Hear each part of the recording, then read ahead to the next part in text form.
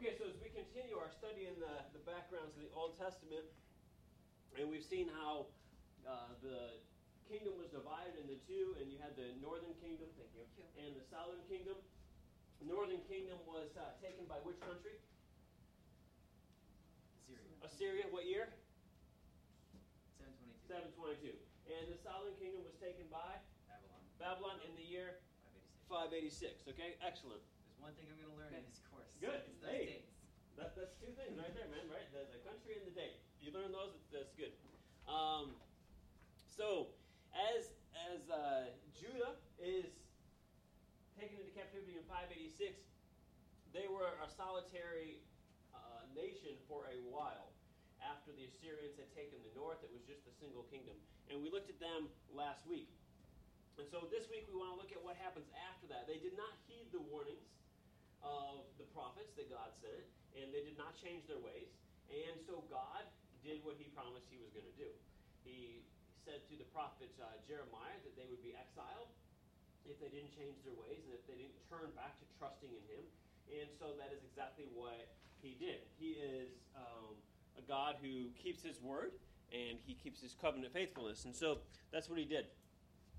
And so this morning, as they're taken into Babylon, we're going to look at some aspects of Babylon.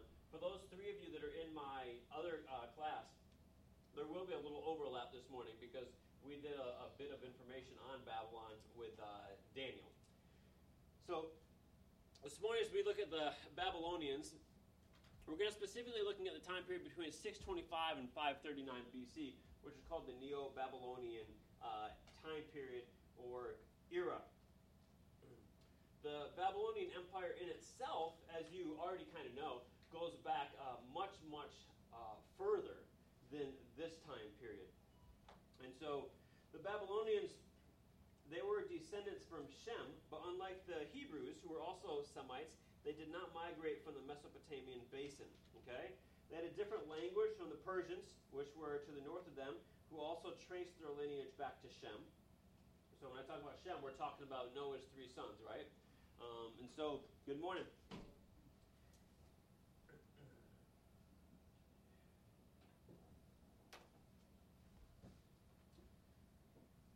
The Babylonians were the group of people who, at this time period, under specifically Nebuchadnezzar, he's going to be the main guy that we're going to talk about, and the main one that you want to know and remember, are going to come in and sweep through the whole country. They're going to do massive building projects, and they are going to just wreak havoc as well as provide a lot of prosperity in their own place. And so some of the things we're going to look at this morning are the history of Babylon, the society, how Israel and Babylon interact in the relationship between the two, some pros and cons of their exile, and then at the end, a few thoughts about Babylon and us. And so we look at the ancient Near Eastern history of Babylon and the dominant people in the Mesopotamian area.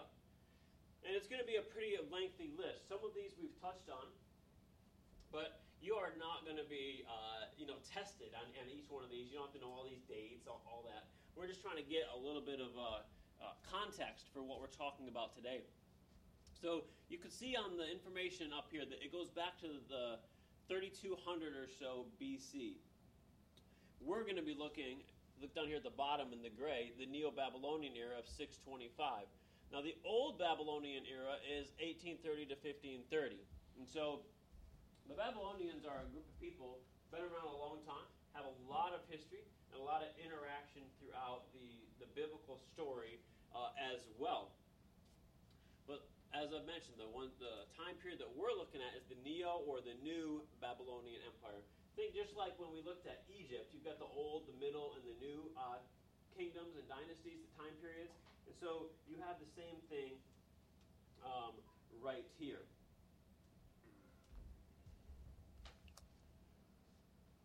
And so 625 to 539 is the time period of the Neo-Babylonian Empire that we want to specifically focus on. Who were the rulers during this time period?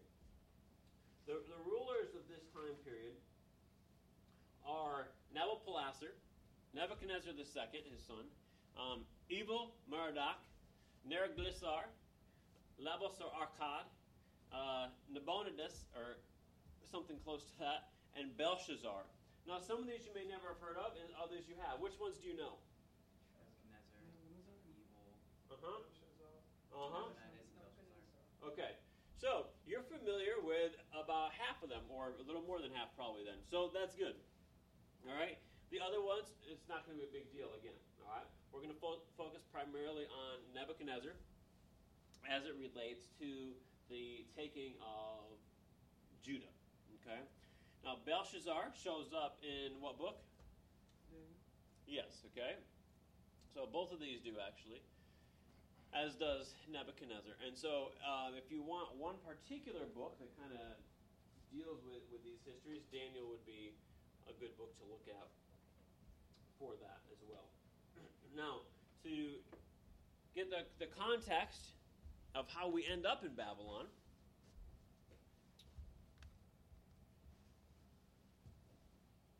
just a little bit review and putting some pieces together on Jerusalem and Judah and the fall. So, you can see up here on the screen some of the prophets. And those of you in the OT survey class will be familiar with this. But you got Jeremiah, Daniel, Ezekiel, who, as you can see, overlap pretty significantly in their time periods and in their ministries. Which is a pretty interesting thing, because God keeps His word in front of His people. If we put a little map up here on the board, what's that area? Mesopotamia. Okay, Mesopotamia. And so what country is over there that we're talking about? Right, Babylon's over there, okay. So, and what country is over here, all the way to the left or the west? Egypt is, right? So we got Egypt over here. Okay, we're going to have, this is Meso, and it's going to be Babylon that we're looking at specifically today. And then in the middle, of course, we've got Israel, Palestinian area, the Levant, whatever word you want to use to determine that area. So, in the seesaw effect of powers that goes on throughout this area, because remember, this is the land bridge, so everybody wants it. So you got Jeremiah, Daniel, and Ezekiel. Now, the interesting thing to me is that God keeps a witness of His word. I think you'll see this throughout Scripture. And so, while Jeremiah is prophesying down here in the south, warning the people to turn back to God, and they reject Him, they don't listen to Him. And so, what happens? Well, you end up with 3 deportations into Babylon, 605, 597, and 587, okay? So, in 605, Daniel and some people go, 597, Ezekiel and some more people go, and then 586, the temple and Jerusalem are burned, and some more people go. All right? So,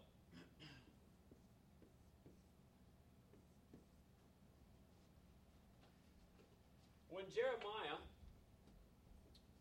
had prophesied and it begins to come true, and Jerusalem is taken, the people then decided, against Jeremiah's wishes and prophecies, that they should flee to Egypt. So actually they took Jeremiah with them to Egypt.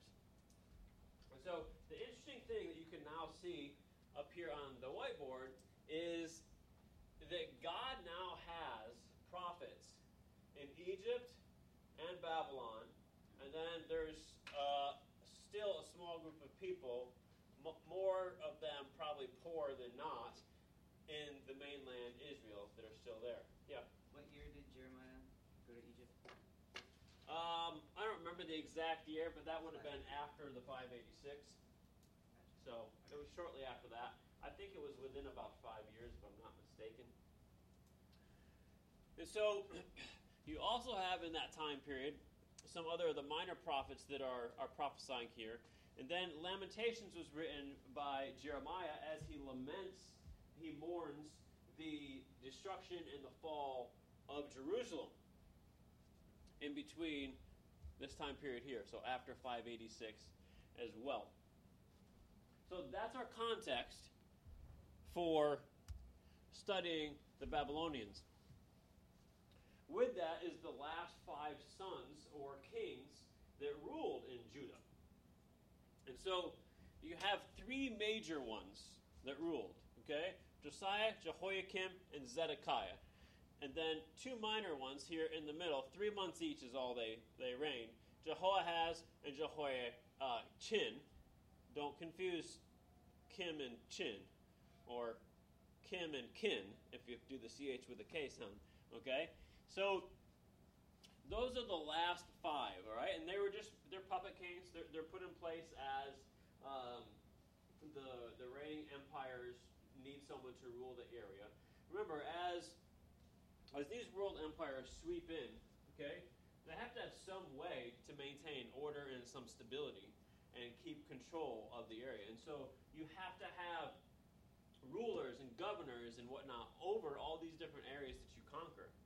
So what they often did is they get someone who will pledge to be loyal to them from the province, all right?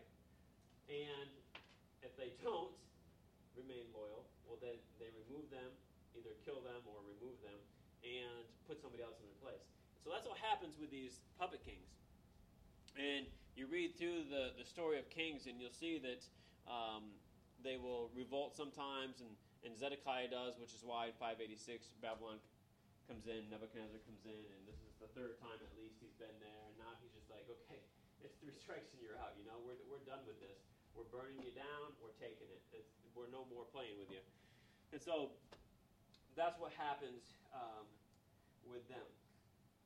And so with that aspect, they end up in exile. And Jeremiah had prophesied that they would be in exile for, anybody remember how long?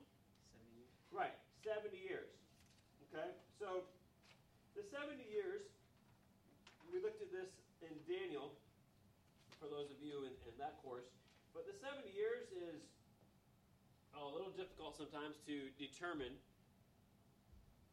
when and where to start and to end it. But you can look at it, and some people do, as 2 70-year exiles, whereas the first one is the people being exiled, and the second one is the temple being exiled. You also have an aspect of how the northern kingdom was exiled out, but this is specifically here talking about the southern kingdom. And so if you look at the top arrow with the people, you'll see that 605 is the area. Now, some stuff will go to 609 because he did come in there in 609 and begin removing some people also. But 605 corresponds with what I have here on the whiteboard with Daniel. Okay, these are the 3 major deportations. There were actually more than that, and I think I have that on a chart a little bit later. Yeah.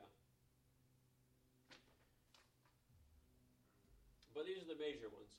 And so, the exile, 70 years worth, and then 586 when the temple is removed. There's also a 70-year until the rebuilding of that as well.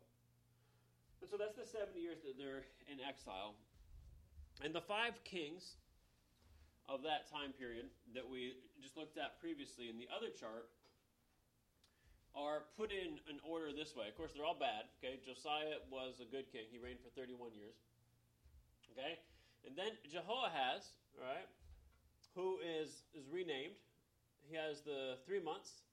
And then if you follow this, number 3 was Jehoiakim, all right, 4 Jehoiachin, and then 5 was Zedekiah. And you can see in parentheses there are other names that they were given. Why are they given new names? Well, it's similar to why Daniel is given a new name. He's come in under another empire, and they want to rebrand him. They want to give him a new identity. They want him to realize who's their king and who's their boss and who's his God.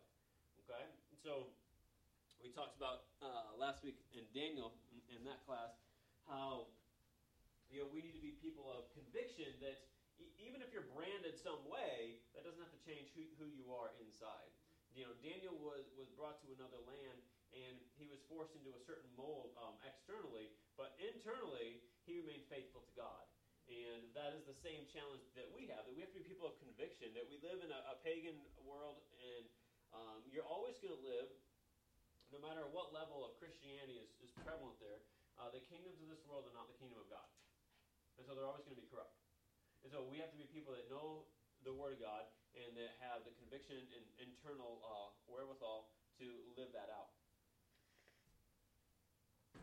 So then they are, of course, exiled into Babylon. And so with that, what I want to look at is Babylon a little bit. And this is where there'll be some overlap in review for those of you who were in my other class. So Babylon is a great world empire. Nebuchadnezzar is known for his magnificent buildings. Babylon was a place of human gloriousness, if you will. The book of Daniel even attests to this. Nebuchadnezzar had credited himself, basically, with building up this great thing. And when he, in his pride and hubris, took that credit, that's when God struck him down in humility, because he didn't acknowledge the fact that God had brought all that into his life. Which is another point that we need to remember. Whatever you and I have, it's because God's brought it into our life. And so we need to maintain humility and give appreciation and thanks to him for that exact thing.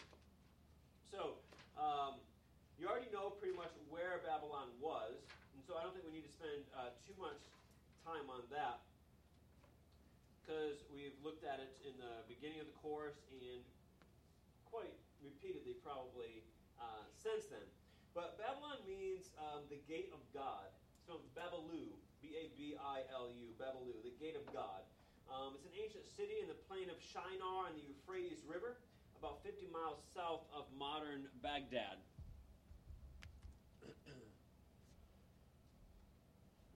This is a reconstruction of it up on the screen.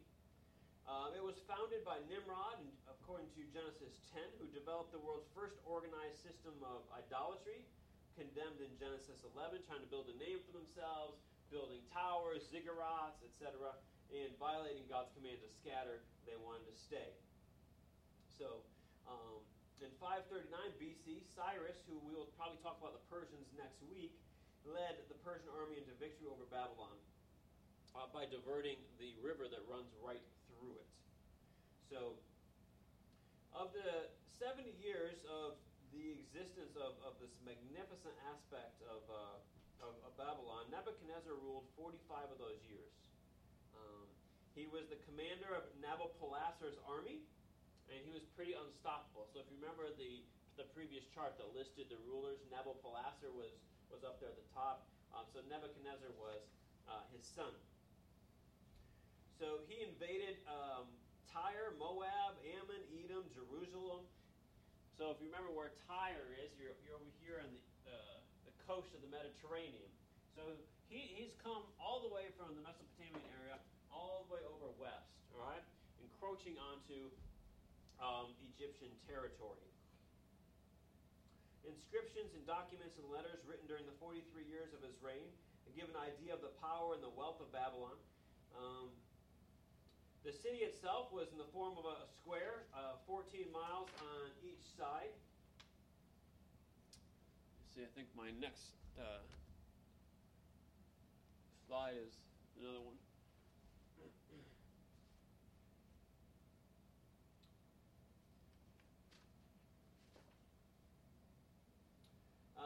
Let's see, where was I? So 14 miles each side. The brick walls were 56 miles long, 300 feet high, 25 feet thick, with another wall 75 feet behind the first wall, and the wall extended 35 feet below the ground. These were massive walls. This was a fortress.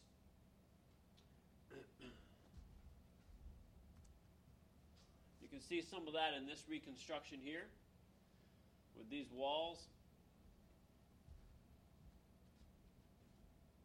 There was 250 towers that were 450 feet high. There was a wide moat that encircled the city. You can see that there. There's boats in it, etc. The Euphrates River flowed right through the middle of the city. Ferry boats and a half-mile-long bridge with a drawbridge would close at night. And then the Hanging Gardens, which we'll talk about in a moment. There was 8 massive gates that led to the inner city and 100 brass gates. The streets were paved with stone slabs that were 3 foot square. And the great tower of the ziggurat and 53 temples, including the great temple of Marduk, which we'll look at in a minute. 180 altars to Ishtar. Golden images of Baal and the golden table, both weighing over 50,000 pounds of solid gold. Golden lion statues that were 18 feet high. And then his palace was considered to be the most magnificent building ever erected on earth. Nebuchadnezzar was a builder. Magnificent place. So the Ishtar Gate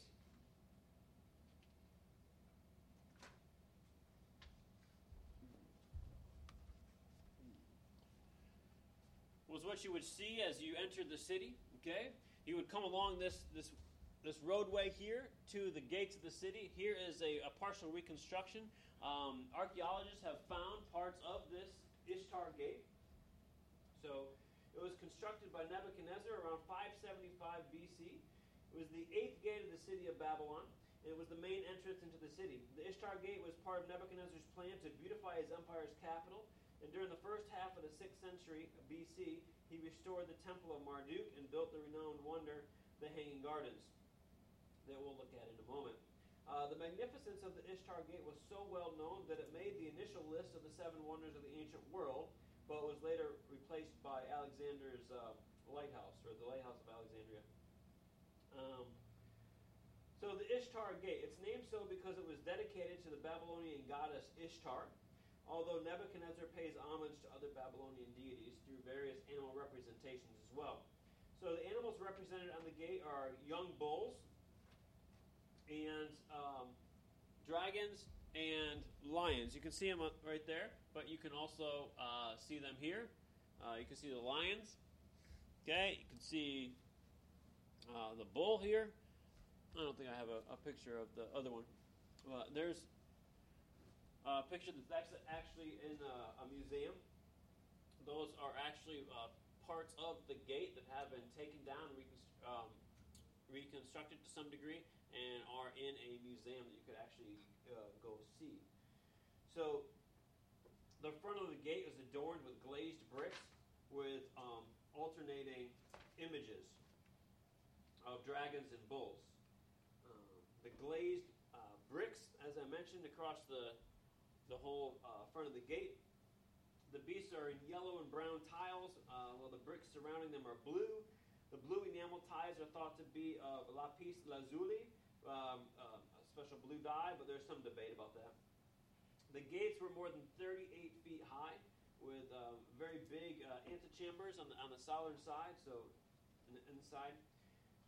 Through the gate is the processional way, which was a brick-paved corridor over half a mile long, with walls over 50 feet tall, and the walls were adorned with over 120 sculptured lions, flowers, and enameled yellow tiles. The processional way was used for the New Year's celebration, and that led all the way up to the temple of Marduk.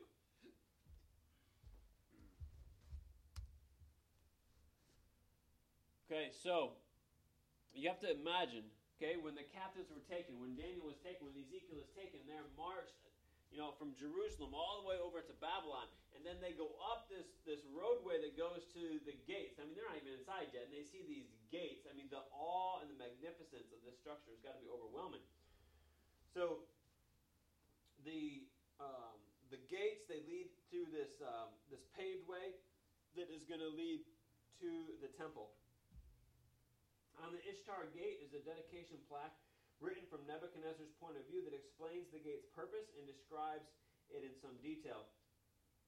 It says, Nebuchadnezzar, king of Babylon, the faithful prince, appointed by the will of Marduk, the highest of princely princes, beloved of Nabu, of prudent counsel, who has learned to embrace wisdom, who fathomed their divine being and reveres their majesty, the untiring governor, who always takes to heart the care of the cult of Esigilia and Izida, and is constantly concerned with the well-being of Babylon and Borsippa, the wise, the humble, the caretaker of these, the firstborn son of Nabopolassar, the king of Babylon. Both gate entrances, following the filling of the street from Babylon, had become increasingly lower. Therefore I pulled down these gates and laid their foundations at the water table with asphalt and brick, and had them made of bricks with blue stones on which wonderful bulls and dragons were depicted. He then says, I covered the roofs by laying majestic cedars lengthwise over them, and I hung doors of cedar with bronze at all the gate openings. And I placed wild bulls and ferocious dragons in the gateway, and adorned them with luxurious splendor, so that people might gaze on them in wonder. And I let the temple of Isis Kursikor, the highest festival house of Marduk, the Lord of the gods, a place of joy and celebration for the major and the minor gods, be built firm like a mountain in the precinct of Babylon of asphalt and fire bricks. So, this big long inscription explaining, why he built this Ishtar Gate. So this was excavated in 1902 to 1914, and that's where they were able. I'm going to go back to it. Parts of that gate. And 45 feet of the original foundation of the gate were discovered. The material excavated by Robert Goldway was used in reconstruction of the Ishtar Gate and the Processional Way. And in 1930, the reconstruction was finished at the Pergamon Museum in Berlin, Germany. Due to size restrictions at the Pergamon Museum, the Ishtar Gate is neither complete nor the original size. The gate was originally a double gate, but the Pergamon Museum only utilizes the smaller frontal part. The second gate they have in storage. Originally, the gate had a door and a roof made of cedar and bronze, like we read in the inscription, which was not built for the reconstruction. A smaller reconstruction of the Ishtar Gate was built in Iraq under Saddam Hussein as the entrance to a museum.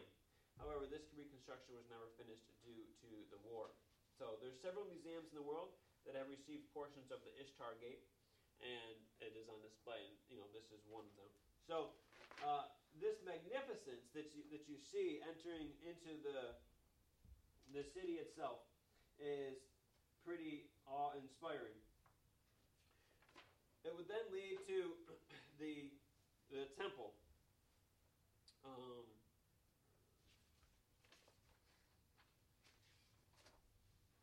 Of Marduk. He rebuilt every temple in Babylon, 8 within the city itself, and the greatest of them being the temple to Marduk, which we'll look at that one in just a second. You also have the Hanging Gardens, okay?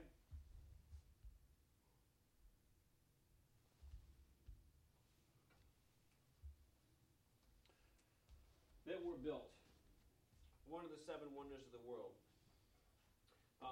According to the Greeks. 400 square feet raised terraces to the height of the city wall, and from a distance that appeared to be a forest covered by mountains in the midst of the Mesopotamian valley. The legend is that he made this for his wife because this was the type of environment she was used to, and he brought her to this more barren, desolate place. And so that was the wife, the daughter of the Medes that he had married. He had hydraulic pumps that were pumping the water up from the river so that it could feed into the gardens. And so, there's a lot of ingenuity going on here and architectural things. So, Herodotus wrote about it, historian. In addition to its size, he said, Babylon surpasses in splendor any city in the known world.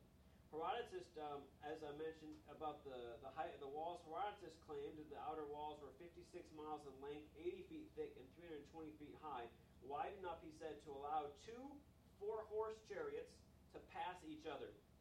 So you basically have, Kirkman Road on top of these walls.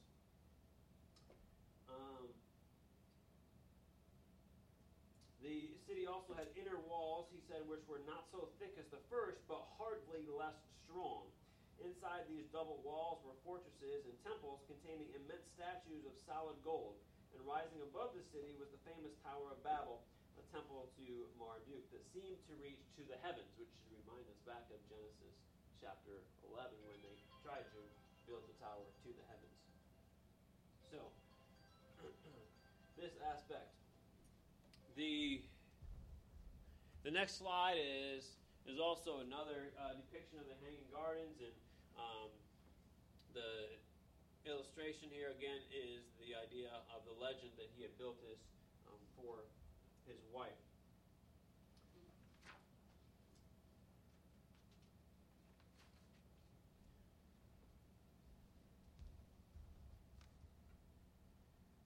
This is a picture of the ruins of the Hanging Gardens. Yep. These were found, I believe, by the German archaeologist Robert Goldway in 1899. For centuries, the ancient city of Babel had been nothing but a mound of muddy debris, never explored by scientists. And while excavating the southern citadel, he discovered a basement with 14 large rooms with stone art ceilings. And ancient records indicated that only 2 locations in the city had made use of stone: the north wall of the northern citadel and the Hanging Gardens. The north wall of the northern citadel had already been found and had indeed contained stone. So this made him think that he found the cellar of the gardens. So he continued exploring the area and discovered many of the features reported in historical records.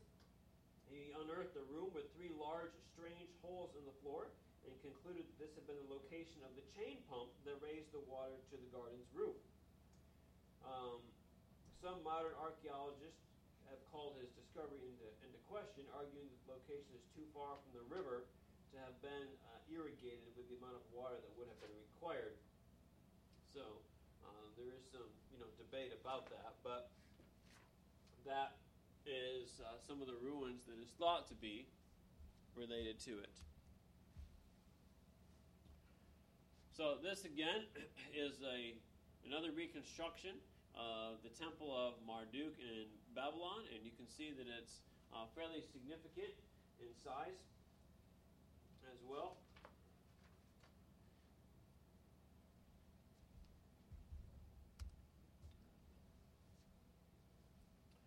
The religious nature of the Babylonians was quite, we would probably say polytheistic, but definitely lots of gods. In fact, as we'll see in a minute, they're pretty much everywhere. And so Babylonians had many, many gods. Marduk, Bel or Baal, those by different names depending on the time period, the culture, etc. As these empires, if you think about it, as these world empires influence so many different cultures and other nations, they bring with them their religious ideas of their culture. And so what often happens is this idea of syncretism, the mixing of ideas and cultures. And so this is why, one of the reasons, it was so difficult for the Jews to resist all of these different worldviews, philosophies, and worship of these idols and gods, because they're constantly being exposed to them. And so when they're in a crisis event and they feel like Yahweh's not answering, which scripturally is pretty much always because of their sin and rebellion, then they would turn to these. Or in Solomon's case, as he was forewarned, his multiple wives from pagan cultures would turn his heart to these things also. And so if you just think about the constant mixing of cultures going on here, you can begin to understand how even a place like Babylon would have so many varied gods. Remember also the idea that, remember the story of the Philistines as they get the ark and they put it in Dagon's temple.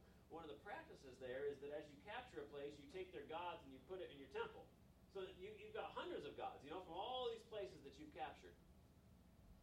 So anyways, Marduk, the son of Eve of wisdom, the chief of the Babylonians gods, the rising sun, temples and huge ziggurats, as we'll talk about them in just a moment. Wife was Sarpanitu. Sacred number of 10 and the planet of Jupiter were related to this. Statues of pure gold, as we mentioned, throughout Babylon. And so Marduk is the top deity here in Babylon. The time kingdom of Nebuchadnezzar II was a huge sanctuary complex that was going on. And this little map of the city here shows some of the different temples that were all over. So you can see here, temple, temple, temple, temple. And so there was temples all over the place in Babylon. They were not just in one place, but they were all over the place.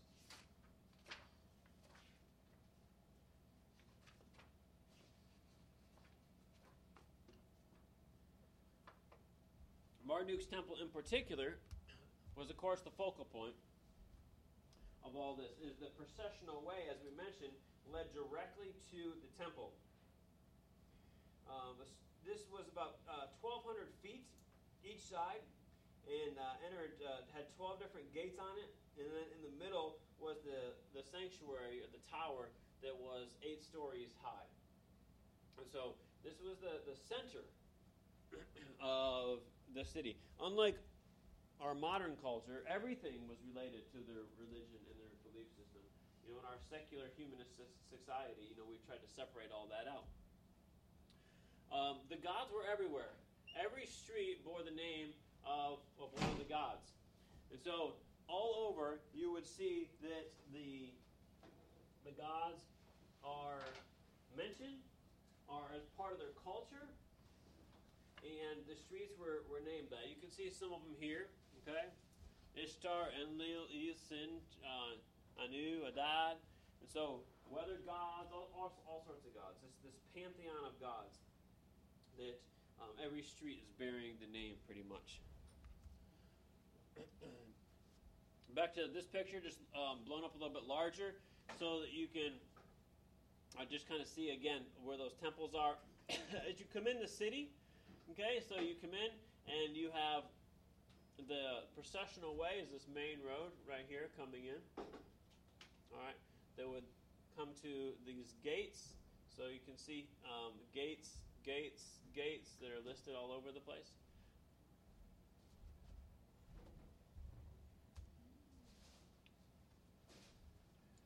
So what do we know about some of the religious aspects here? Okay. First off, there's 53 temples of the chief gods. There's 55 chapels of Marduk, 300 chapels for earthly deities, 600 chapels for heavenly deities, 180 altars for the goddess Ishtar, 180 for the gods Nergal and Adad, and 12 other altars for various gods. I mean, you're talking religion everywhere. You're talking worship everywhere. Paganism everywhere. So, Isaiah says, Babylon, the jewel of the kingdom, the glory of the pride of the Chaldeans, will be like Sodom and Gomorrah when God overthrew them. It will never be inhabited or lived in from generation to generation, and no man will not pitch his tent there, and shepherds will not let their flocks rest there. And so, the prophet's harsh prophecies concerning Babylon for their religious and other aspects that are contrary to God. Daily presentation of offerings are part of the rituals. Cleaning the garments of the divine statues. This still goes on. I was in a what temple was it? I was in a temple in Clarkston, Georgia. I was working at a Christian school at the time. And this is in U.S. Actually, you don't even have to go very far. You can go 5 or 10 minutes from here, and you can see one of these at the corner of Pine Hills and Silver Star. Right? You know where it is? Yeah. Yes. So we go by it all the time, and my son always comments on it. So it's right there, and they just rebuilt the place, and it's got their God statues in the windows. All right, and they do exactly what this is, cleaning the garments of the divine statues. So when we were there, they talked to us about what goes on in this temple. And we saw some people. This old woman brought a grocery bag with some fruit she had gotten at the market for the gods. They have priests that are dedicated to the temple who have taken vows of celibacy. And their job is taking care of the temple and taking care of these gods. These, quote, gods man-made statues. They shower them. They change their clothes. They prepare food for them and set it before them. So what happens when the food doesn't move or go anywhere? Sometimes it does. No. Okay, I just joked about that, but actually they've said that happens sometimes. So anyways. I feel like Yes, the priest probably homeless get people hungry. just come and say, okay, dinner time. Steal the So, food. the point is that these ancient practices aren't so ancient. They're right here. They're in our own city. You don't have to travel somewhere. You can go to Pine Hills and Silver Star Road, and it's right there. And Right where the AT&T building is? Yes, sir. Yes. That's one of those. Okay? And that's not the only one in town. And so this is what you're talking about. So what else would they do, though? The purification of the temples and special festivals, especially the New Year festival. All right? Each city had its own god and temple. They had their own land, slaves, animals, and precious stones. The priests would use nature. They would foretell stuff by nature. Also, you're probably familiar with this aspect. They would use different parts of the animal, the livers and stuff, and they would read them kind of like palm reading, but Yes. liver reading, okay?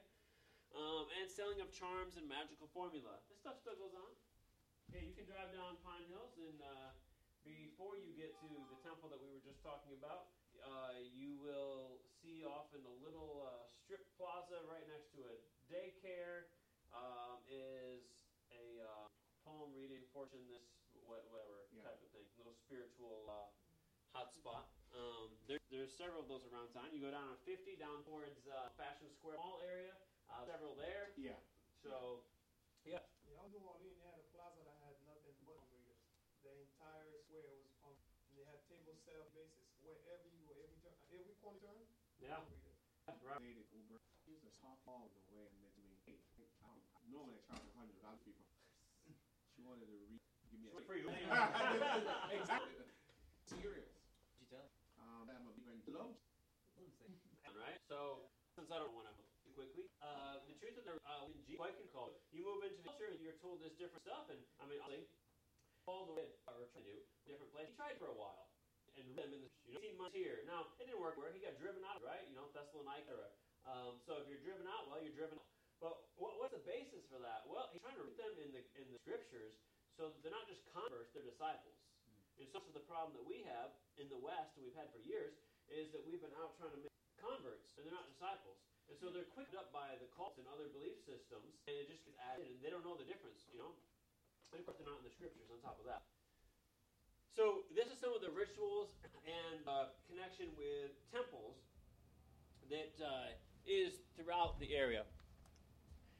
You also had the personal idols. Each Babylonian citizen had a personal god. Individuals made special requests. They acted as mediators from devotees to higher gods, and it was benefit-driven. So one would often abandon his god if he can get a better benefit somewhere else, right? So just swap it out. When I was reading that, I thought to myself, is that the way we treat God today? It came across Yeah, my thought. sometimes, yeah. I mean, do we not? We use God when it's convenient. Sure. Right, we do. Yeah. And then the ziggurats shows the city and the king's devotion to their city god. They were huge stepped structures, which you can still find evidence of around the world. I think I've mentioned before, when I was in Belize, I visited several that were related back to the Mayan culture. They looked about the same. They're these ziggurat stepped stone structures, and I've got all sorts of pictures of them, and, we went up and explored the areas, and, they would do sacrifices up on top of these things. And the same thing that's going on here with Babylon. So, of course, all of that reminds us and brings us back to Genesis chapter 11 with the Tower of Babel, which, this is the origin of Babylon. So, did Nimrod ever think that what he started would end up in the demise, so to speak, of the city of Jerusalem and God's people and all that? I doubt it, of course. But so these are the aspects of the religion. And then there's a reconstruction here that you can see as you go up. The higher you get, and the place at the top for offering the temples. And this is the passage from Isaiah that I'd quoted just a moment ago. But that's not all Babylon was known for. Okay, religion is one thing; it was a huge thing, but it's not all that they were known for. Babylon was known for other things, including the literature, the impact of Sumeria. We talked about Sumeria back in the beginning of the semester in this course, and how many things that originate from this time period. They were immersed in Sumerian culture since 3000 BC. Now remember, that's long before Nebuchadnezzar, okay, because Babylon's been around a long time, Genesis 11. They adopted the Sumerian system of formal education. Nabu, the god of the scribal arts, gave Babylon cuneiform, they credit him with. Cuneiform, if you don't quite recall, it's they use little stylus, and they make these wedge-shaped designs in the clay, and then it hardens. Transformed later to simplified symbols on clay tablets, and then eventually, who are the people responsible for spreading the alphabet? Phoenicians. The Phoenicians, right, okay? And so, got away eventually from this cuneiform. What does it look like up close? Looks kind of like this, okay? Early cuneiform of the sign of a star looked like this. You can see they always have because of the wedge shape of the stylus. So you got the one end that's thicker. Looks like an arrow or a plunger or something. So you can see that these kind of look like what image they're trying to depict. And so the pictograph signs, okay, from about the 3000s. And then you have cuneiform around 2000s, the later cuneiform, and then eventually it's going to go to alphabet. And so you can kind of see the progression or the evolution of the language of writing here. So this is some of their other influence. Sumerian writings were incorporated, translation to Akkadian, which became the common language, the lingua franca. The schools of scribes copied compositions and created catalogs, and the Sumero-Babylonians had dictionaries that were popularized the myths and the epics, the hymns. So there's a lot of writing going on. After the fall of Babylon in 539 to the Persians, Aramaic and Greek became the common language. So it was Akkadian up until that time period, and then it was Aramaic and then Greek. Poetry, parallelism, rendered ideas two different ways, side by side, couplets and singlets and triplets, not rhyme or meter. And then epics that you've already been exposed to, Enuma Elish and Gilgamesh epic that we've already seen.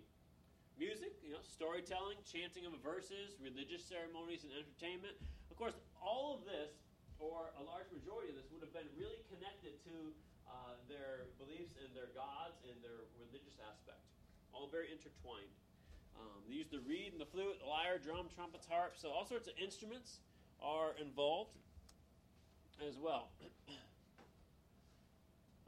The Gilgamesh epic, the Babylonian version of the flood, just as a review for you, because we've already studied this in some detail, but the polytheism versus monotheism was evident in these, which is no surprise when you see all of the gods. I mean, the streets are named for all the gods, the temples that are all over the place. If you remember, the gods were quarreling and disagreeing in the Babylonian account. And then you just have some of the other aspects there. So we studied that back in the beginning. We won't spend more time on that. The wisdom literature, many writings, problems of evil and suffering were explored through their writings.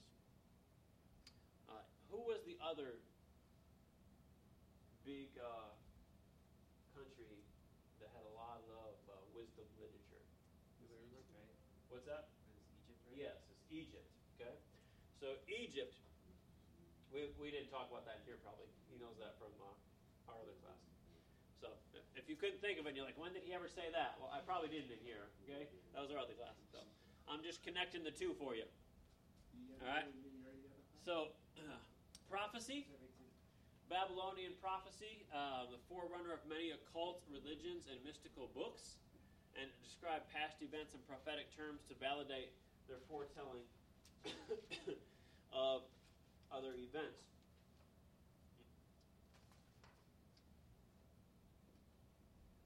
All right. Babylon is also known for their law. So the religious influence continues with Shamash, the sun god, who's also the god of law and justice. And Hammurabi, okay, what's the other way that you see people saying that word? Yes, okay, with a B, Hammurabi, okay? Punishments for crimes, okay, this is prior to the Ten Commandments, so there's already law codes in existence. And so the significance of law and order, the code of Hammurabi, the business practices for civil law, courts that had administered laws. So you think about the courts and whatnot that we had. You have civil law, you have criminal law, you have all these litigation stuff. Well, it's really not new. They've always had, well, let me rephrase it and put it this way. Anytime you have a large group of people, they're entering into transactions with each other, right? And if people enter into transactions, we're all sinful people, right? So sinful people entering into transactions are going to frequently have problems in their transactions, right? So you need someone to settle your dispute. So, law courts. They had 4 judges in each court, and appeals could be made to the king. Now, in our country, you don't make an appeal to the king or the president. You go to the appeals court, right? So, capital punishment, flogging, reduction to slavery, and banishment are all some of the different types of sentences. America wasn't much different, right? If you think about our history, weren't these some of the very same things that were used in America's history? So, in one sense, we think we've come a long ways, but in another sense, when you look at stuff, there's really not much difference in all the time period that we're talking about, the thousands of years. Continuing with the law codes, many documents that are called law codes from 2350 to 1750 BC, almost all are in verbal agreement showing no legal codes but royal decrees. So you got the king involved with these actions. His divine mission was to administer justly. You can see a definite parallel between that and the scriptures. If you look at the scriptures, God's king was supposed to make sure that justice is properly administered, that right things are done rightly. The Code of Hammurabi established legal practice in Babylon's institutions and customs. Retaliation, the lex talionis. We've talked, maybe in this class, I don't really remember, but the idea of lex talionis is more to do, I would argue, with limiting your retaliation than strictly retaliation. So if you ask 9 out of 10, or maybe 9.5 out of 10 people, what eye for eye means, it means you punch me, I punch you. Okay? But in reality, it means you punch me, the most I can do is punch you. So it's a limiting. It's meant to prevent people from dying unnecessarily or receiving more harm back to them than what they did to you. So in reality, we look at it as brutality when it's quite likely that it was actually about mercy and grace. 2 totally different things. So if you change your perspective on that, and you read Old Testament law, well, now you view it totally different. You ask a person off the street, or somebody has a little bit of familiarity with Old Testament law, and they're going to think it's very barbaric, right? It's very much like eye for an eye, tooth for a tooth, etc.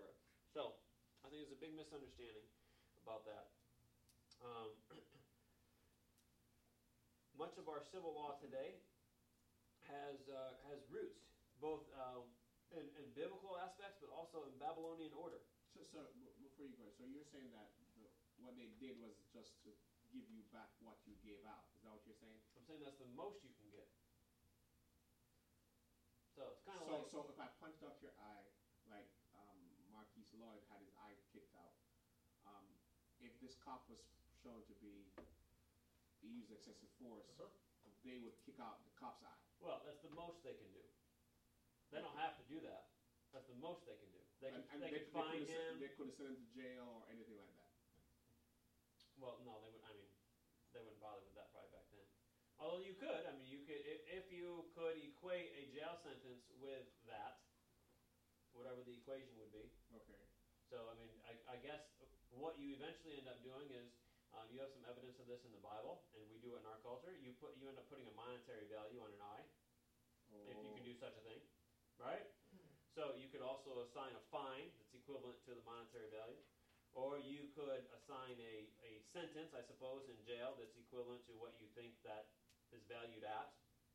Those are all ways of going around and not doing the exact thing. Was the victim allowed to be a part of that decision-making process back in those days, or was it just whatever? Yeah, no, they'd be the primary witness. So he could say, listen, give me $1,000 for my eye, and you can keep yours. He could do that. Is that what you're saying? Sure, and probably I could either give you the $1,000 or we could go to court. Okay. So if I just want to give you the 1,000 and you're happy with that, then we're fine. So you won't Right. lose your eye. Now you come back next week and say the same thing, and then we have another problem, right? So, exactly. Okay. So again, it's the idea of putting a limit. Okay, so you can't come back and kill me for it, right? Because you weren't killed, you just lost your eye, right? So it's a matter of limiting what takes place. Okay. So Hammurabi, as we mentioned, predated Moses and established legal practice in many political, social, economic, and religious institutions. So very famous. I was first introduced to that probably in my criminal justice studies. Wait for it. All right. Not only that, a lot of technological achievements. Math, geometry, and algebra. Developed a numerical system, measurement of time and degrees of angles, and then astronomy and astrology. So astronomy is the study of the planets, the solar system. Astrology is related to that, but astrology is the one where then you start ending up moving towards the psychic stuff, right, and reading the livers or etc. So sometimes we get confused about those two. Like, there's nothing wrong with studying God's solar system, that he made. Other achievements: the calendar system of 12 lunar months, measurement, water or the sun clock, medicine, surgery, anatomy, physiology, circulation of blood, the pulse. So you can see, there's a lot of stuff going on in Babylon. It's not all bad. There's a lot of stuff taking place in Babylon. Economy and social structure is the next one. Economic base was barley, also wheat, fruit, vegetables, cattle, and sheep. Irrigation systems, the swamp and the desert conditions kind of necessitated. Remember, we've talked in the past about Mesopotamia versus Egypt. Egypt has the Nile River. It floods every year. It's very fertile. It's reliable. In Mesopotamia, not so reliable. And when it floods, it wipes stuff out. So they had irrigation systems, the Tigris and the Euphrates, and then canal systems to help bring that irrigation. So if you could divert, some of the Euphrates or Tigris, create a canal, that'll give you some additional irrigation. Are you familiar with the other two rivers that are mentioned in Genesis that are also mentioned with those two? The Pishon and the... Yeah, where are those rivers? Yeah, well... I never hear them being talked about ever. Well, I mean, it's in the commentaries that deal with those passages. Okay. But they're debated. I mean, we talk about Euphrates and Tigris for a couple of reasons. I mean, they're still there, and they're known. So the others are hard to pinpoint. They were thought for a long time that, we just don't have a clue. Then they got some satellite imagery, and they this might be an old dried up riverbed that was, etc. So there's debate about them. Okay. So a lot of debate about them. So not exactly sure where they're at. The economic and social structure of Babylon. Art, tapestries and rugs, fashion, gold and silver goods. They cut gems and manufactured textiles. The trade was key to Babylon's wealth. Protection from bandits. And this prosperity went till 1000 BC. And of course, they taxed the people. Who doesn't, right? If you have an empire, what's one of the ways you get money? Well, you tax the people, right? Solomon did the same thing. All right? So, that's a lot of the economic, religious, technological, etc. aspects related to Babylon and their empire. All right? So, what about Israel and Babylon as they come together and as they have to, for the Israelites, have to learn to live in this environment. So, before the exile, up to 605, exile period is 605 to 538. Why 605? Okay, that's when the first major group is exiled. Okay.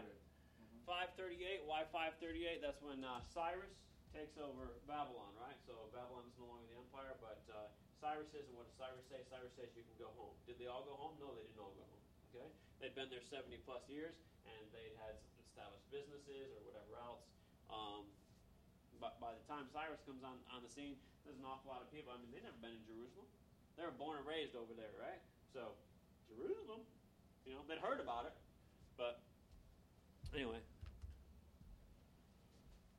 So, let's talk for just a few moments about the exile, why it happened, a couple of scriptures related to it, so that we can understand. Remember, 722 BC, the northern kingdom was taken over by the Assyrian Empire.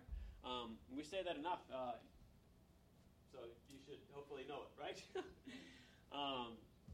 So, Israel here, Judah here. All right? You got a couple notations here, Elijah and Amos and Hosea here. And then you can see we're dividing this area here into before the exile, and after the exile, which is the same information that was on the previous slide. So, in Micah 1:5, it says, "For the transgression of Jacob is all of this, and for the sins of the house of Israel." What is the transgression of Jacob? Is it not Samaria? And what are the high places of Judah? Are they not Jerusalem? So before the exile, the time period of Micah, the prophet, comes in right around here, and God is sending word to his people. Listen, you got paganism, okay? You got idolatry, okay? You're going astray. You are not being loyal to the covenant. But he doesn't just send one prophet, all right? He sends numerous. Isaiah comes in. Like his contemporaries, he envisaged the social inequities of his day as symptoms of an underlying spiritual problem, which is only going to be cured by exile. So Isaiah comes in, and he also warns the people. But alas, they don't listen. Zephaniah 1:4-6, "I will stretch out my hand upon Judah and upon all the inhabitants of Jerusalem. I will cut off the remnant of Baal from this place, and the name of the Chimarim with the priests, and them that worship the host of heaven upon the housetops, and them that worship that swear to Jehovah Yahweh and swear by Malcham, and them that are turned back from following Jehovah Yahweh, and those that have not sought Yahweh nor inquired after him." So Zephaniah, again, speaking God's words, that what he is going to do because of their idolatry.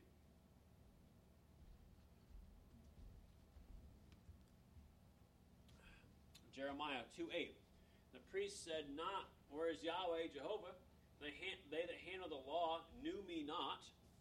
The rulers also transgressed against me, and the prophets prophesied by Baal and walked after things that do not profit."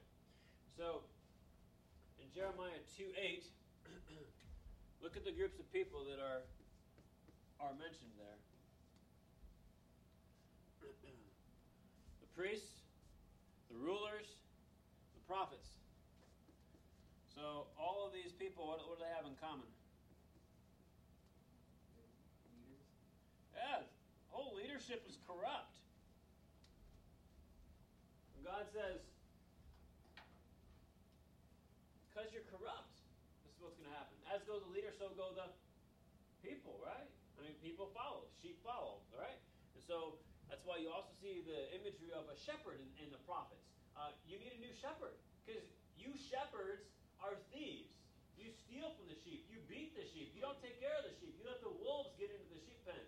And so God is saying, listen, this can't continue to go on. All right? And of course, he's going to come. He will be, the great shepherd. John chapter 10, Jesus says, "I am the shepherd," right? Ezekiel chapter 8, verse 17. He says, Hast thou seen this, O son of man? Is it a light thing to the house of Judah that they commit the abominations which they commit? For they have filled the land with violence and have turned again to provoke me to anger. Lo, they put the branch to their nose. The idolatry is so great that if you look at the book of Ezekiel, you will see that there are images and that what begins to happen is that if this is the temple, the tabernacle area, and that God's holy presence dwells here, that there's this movement as God moves out of there and goes into exile. That God will not be with his people who are in corruption and in sin. And so Ezekiel is talking about that. You can see we're moving closer and closer to the exile. The prophets have had the same message. Some are general, some are more specific, but it's all pretty much the same message. Repent. So eventually, they're taken, and they're taken into exile, into Judah. So, Ezra 5 says, But after that our fathers had provoked the God of heaven unto wrath, and he gave him into the hand of Nebuchadnezzar, king of Babylon, the Chaldean, who destroyed this house and carried the people away into Babylon. And so God has sent them off because of their idolatry, because of their perversion into Babylon. And so Babylon has expanded, okay, all through here, and now Judah is exiled out. The people are taken into exile.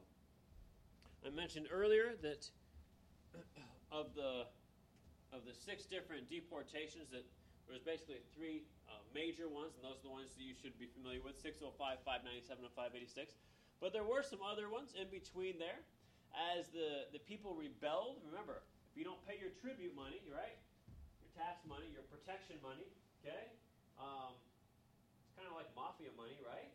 You pay the mafia, and they keep your place of business protected, right? You don't pay the mafia, and what happens to your store? It gets broken into. Okay, exactly. Well, it's the same thing here, right? So you don't pay your tribute, well, the thugs are coming back, all right? And that's what happens, all right? And so that's why you have multiple. So you can see here some of the key captives and who was the king. So in 605, we've already mentioned that Daniel and his friends, okay, they're the focus of that, and they tie in, obviously, with the book of Daniel. In 598, 3,000 people were taken. Then you got 10,000 here, 832 here, and 10,500 here, 745 there. So you can see that there's several times. Nebuchadnezzar stays active in the area. As I've mentioned before, if you want to maintain your grip on the area, you're going to have people in place and soldiers in place and garrisons here and there so that you can maintain control of that. All right. They Yes. said, I thought it was your notes somewhere I read said that you don't know exactly how many people left, but you use the number of people that came back as an indicator of how many left. I think that's in your notes. I don't know. Oh no, it's in the book. Might be Laney. Because when you add up all these, it doesn't come up to 34,000 or whatever it was, or 43,000. Right. Did anybody see that? I don't know, but I wouldn't ask you that number. Oh, okay, all right. I'm not going to ask you stuff like that. Yeah, 4,360 on page 152. The total number of Jews taken into captivity may best be indicated by the numbers of those who returned in 537. Total of 42,360. So, it's page 152. 52 or 62? Page 152. 52. Second to last paragraph, last line. If you don't count that last line there.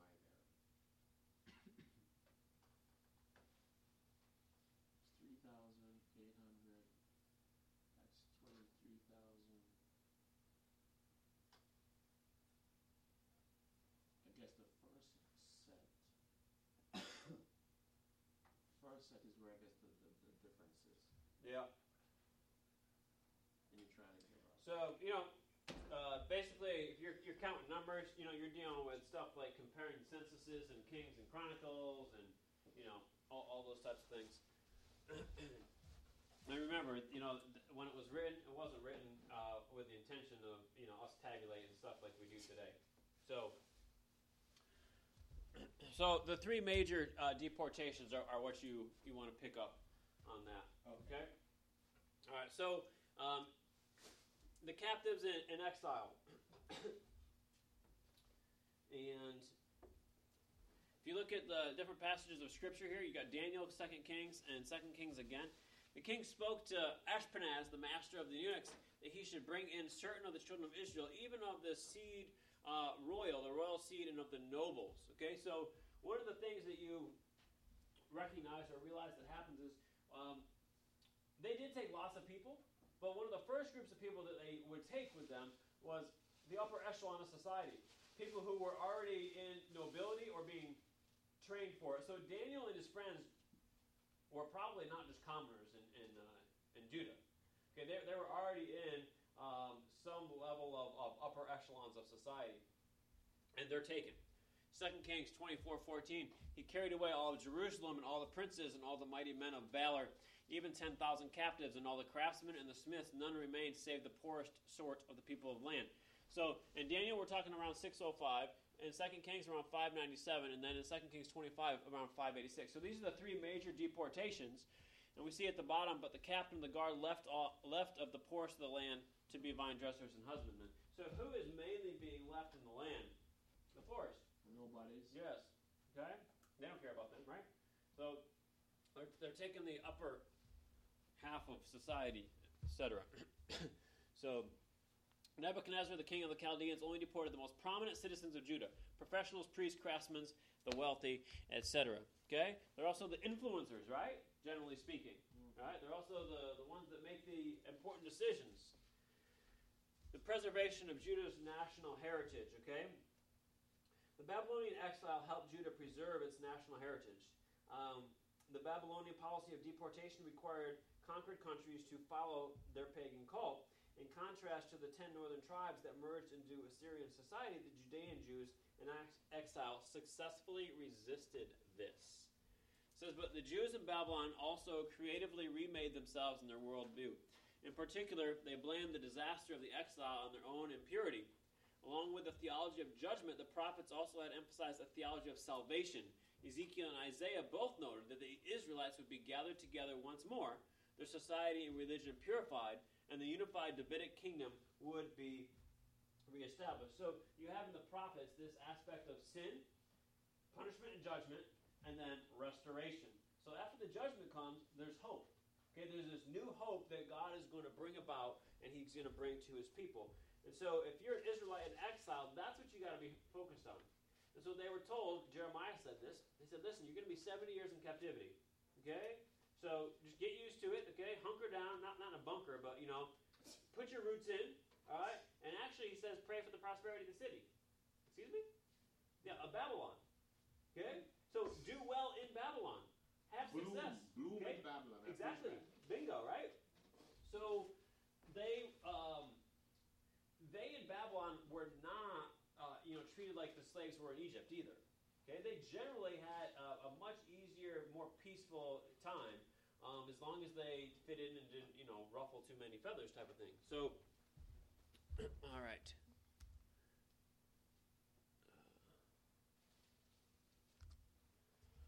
That Nebuchadnezzar was pretty smart. Yeah, probably so, huh? What else? What are some of the positives related to their time in exile? Separation. I don't know if you've ever heard Psalm 137. It's sung by several different people. By the rivers of That one right there. Babylon. Yep. So they were forbidden from carrying on sacrifices, but they held fast to the law of God, the Sabbath, and circumcision. All these ways kept them a distinct people. During this time period, the rise of the synagogue occurred. Remember, there's no temple. So how do you gather and what do you do when you gather? You can't gather to offer sacrifices. There's no temple. So what do? Well, they gathered and they began to study the Word. And maybe some of that was because they're searching for answers. What do you do when you search for answers? Do you go back to the Word or do you go somewhere else? Maybe some of that is, what are we in exile for? What has happened? How could God take Jerusalem and the temple? How is that possible? And so, you're searching the scriptures, you're searching the scrolls, what did the prophets say? And remember, they're not without prophets, right? Because God has sent them.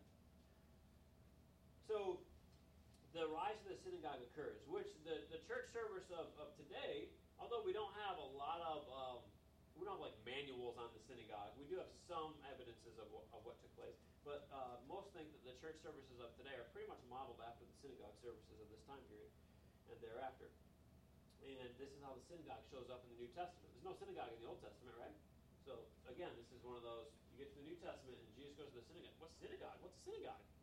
Well, that happened after the fall. So, also the elimination of idolatry. The people repented from sin and finally learned the lesson that God abhors idols and that idolatry had caused the devastation of Jerusalem. So this period has a resurgence in Jewish tradition instead of idolatry as they look back to their Mosaic origins to revive their original religion. And during this time period, the Torah took its final shape and became the central text of the Jewish faith. And so the Old Testament is finished up, sewn together, if you will, etc. In Daniel 1:3-4 says, the king spoke to Ashpenaz, the master of the eunuchs, that he should bring in certain of the children of Israel, even of the seed royal, of the nobles. We spoke about this a minute ago. So these prisoners joined other peoples previously enslaved to supplement the vast labor force employed in the gigantic task of reconstruction and expansion which were current in the empire. So life in Babylon motivated prophets like Ezekiel and Daniel to minister in exile. They anticipated and prayed for the restoration of Jerusalem. Previously, Jeremiah had limited the time to 70 years. These prophets provided a way for Israel to live and to look forward to a hope. In the book of Daniel, he mentions Jeremiah's 70 years. Well, Daniel's in Babylon. And as he's in Babylon, he's reflecting on, and he's obviously has access to Jeremiah's prophecies. So 70 years. Oh, are we about there yet? And so yes, we are. He's looking at this time frame and looking for a hope of trusting what God had said. So this had a positive effect to prepare the people intellectually and spiritually for a new beginning in Palestine.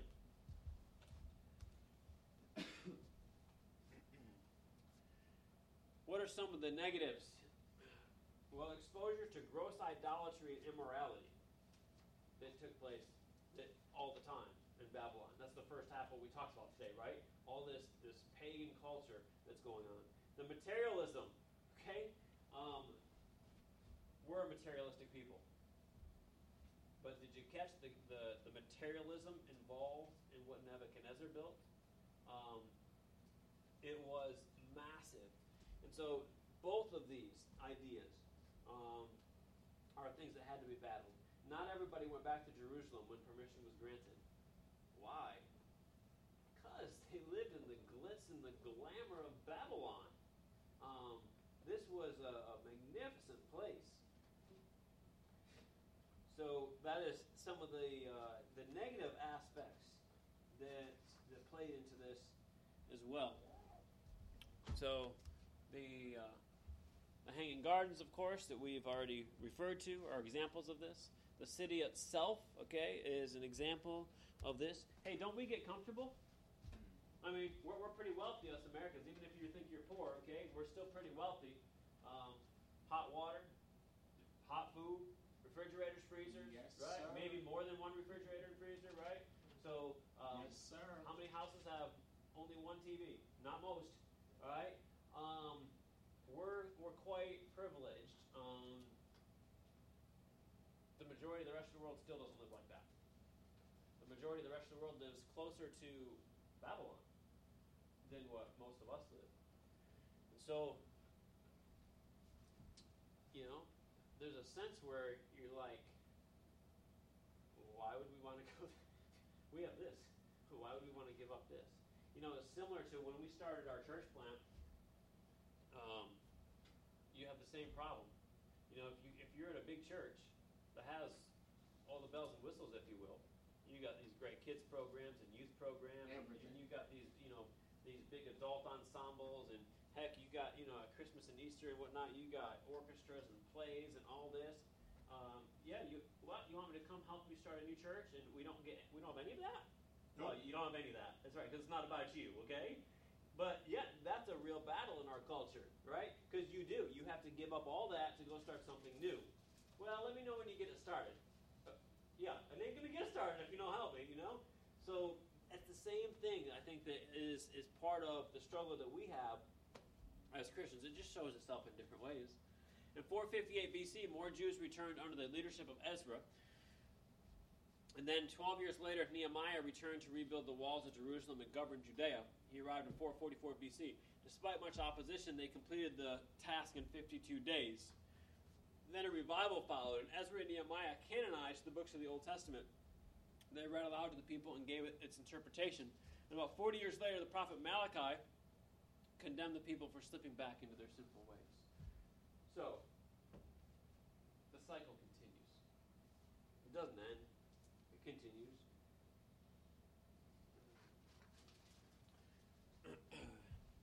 Some points to remember. I think this is... I didn't make these up, but acronym of Babylon. Babylonia, that refers to the geography when you say it that way, Babylonia. All right. Akkadian, that was the language. Babel is the religion. Years of captivity, 70. Lots of trade. Only 73 or so years long. Okay, you can round it to 75. And of that, who was the king in charge for most of it? Nebuchadnezzar. And remember, when we say it was only that long, we're talking of the, quote, Neo-Babylonian time period, right? And then Nebuchadnezzar is your end. And then in parentheses, you can see you got these different aspects of geography, language, religion, spirit, economic, history, and military. So, if that helps you remember some of these aspects, then that's good. Babylon's materialism, cult, trust in riches, glory and wealth, self-determination, consumerism, worship of self, pride and greed. There's an awful lot we could talk about. We don't have time, so I won't even open the can. But there's an awful lot we could talk about related to our democracy and capitalism, and how we may not be that far different from what operates there. Christians are just as prone to it. We're just as prone to ultra-patriotism and ultra-capitalism and ultra-democracy, none of which is kingdom of God. It's all kingdoms of this world. So we really need to be careful, and we really need to saturate ourselves in the Scripture so that we can be good stewards, and so we can be wise in how we live in the blessed country that God has put us. Acts 17 says that God has determined the places that we live. I don't know why we're here in America. Why was I born here instead of in India or Afghanistan or Iraq or anywhere else? Saudi Arabia be a Muslim imam. Right? Why? Allah is God. So, remember that God is in the business of humbling people. Wow. Okay? Belshazzar was humbled. Okay? Meanie. Taken that night. Alright? Nebuchadnezzar, he did not learn from Nebuchadnezzar. Nebuchadnezzar was humbled. Help us, okay? Jesus. Help us. You and I have got to learn that we have got to be humbled. Or, Philippians, we will be humbled, right? Jesus. So, Babylon fell, and so will everybody else. That must have been scary. When Babylon fell? No. The previous slide. Oh, for him? See that? If I recall correctly, don't quote me on this, but I think if you actually check the text, it's more like his knees are knocking, and it's more like he had to change his pants. Ooh. So, yeah. So, to answer your question, yeah, he was probably scared. So, Babylon falls. Babylon doesn't live. No earthly empire will last. Okay? No earthly anything will last. I was talking the other day with somebody, I don't remember why or what. I was thinking of some students. I was subbing at CFCA the other day. World market empires won't last either. Walmart will not always be the global monster that it is. Amazon, etc. I mean, all you gotta do is go back 75 years and see who it was. It was somebody else. Woolworth. Ever heard of them? I mean, Woolworth. I say that to the students. They've never heard of them. I mean, what do teenagers know about Woolworth? So, That's it, man. with the economy the way it is, and with technology the way it is, and the global connectedness, it allows for even larger monstrosities and monopolies, if you will. But in another day, in another time, someone else will take it over. I mean, it's no different than the kingdoms of the world, and that's what happened. So, what happened to Babylon? Persia happened. They diverted the river in the middle of their party, and they marched right through the riverbed after diverting the water. Now, I don't know how long it took people to realize the water was drying up, but anyways, they were in the middle of their festivities, and here they come. I mean, it's the Trojan horse, right? So, I guess where there's a will, there's a way. And, of course, theologically, I would say, God was behind all of this, right? And it was time for Persia to come, which God had already named Cyrus of Persia in the prophecies of Isaiah. Yes, he did. So, Babylon's fall, just quickly, I think I have 2 or 3 slides. From the history of the Persian Wars, Herodotus. Cyrus placed a portion of his army at the point where the river enters the city and another body at the back of the place where it issues forth, with orders to march into the town by the bed of the stream as soon as the water became shallow enough. He then himself drew off with the unwarlike portion of his host and made for the place where Nitocris dug the basin for the river, where he did exactly what she had done formerly. He turned the Euphrates by a canal into the basin, which was then a marsh on which the river sank to such an extent that the natural bed of the stream became fordable. Hereupon the Persians, who had been left for the purpose at Babylon by the riverside, entered the stream, which had now sunk so as to reach about midway up a man's thigh, and thus they got into the town.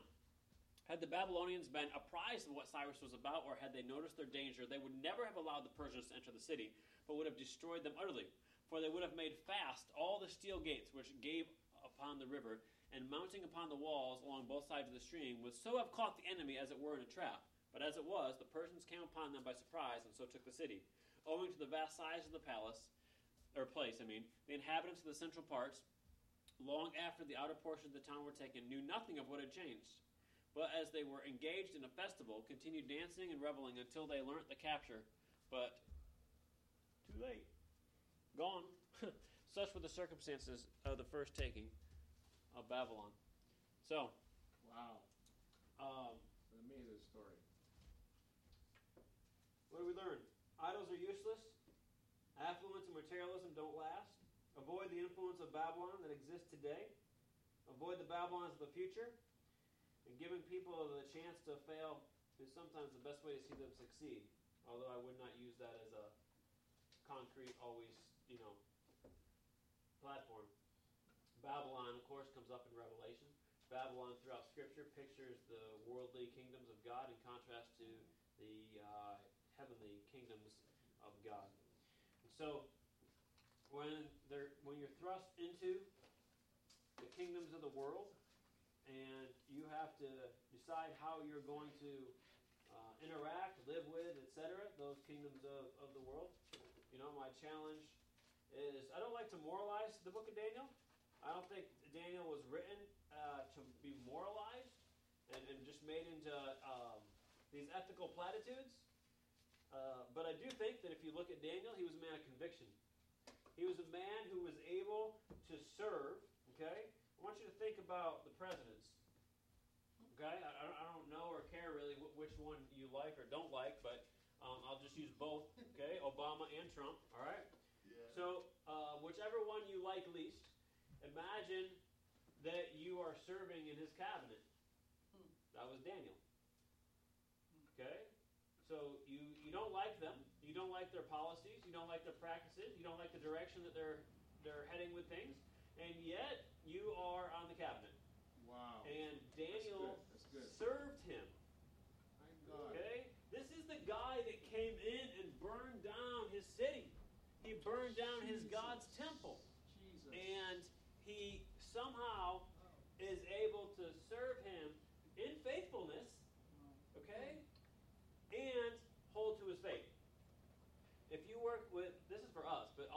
if you work with young people at all, this is the challenge we have before us. To get them, because they are inundated with the world.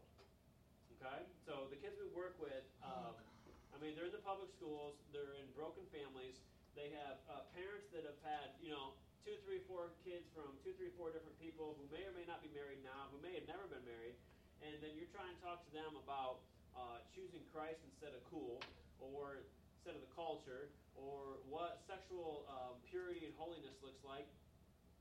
Like, you're like the only one telling them. And I'll just say this, some of our churches,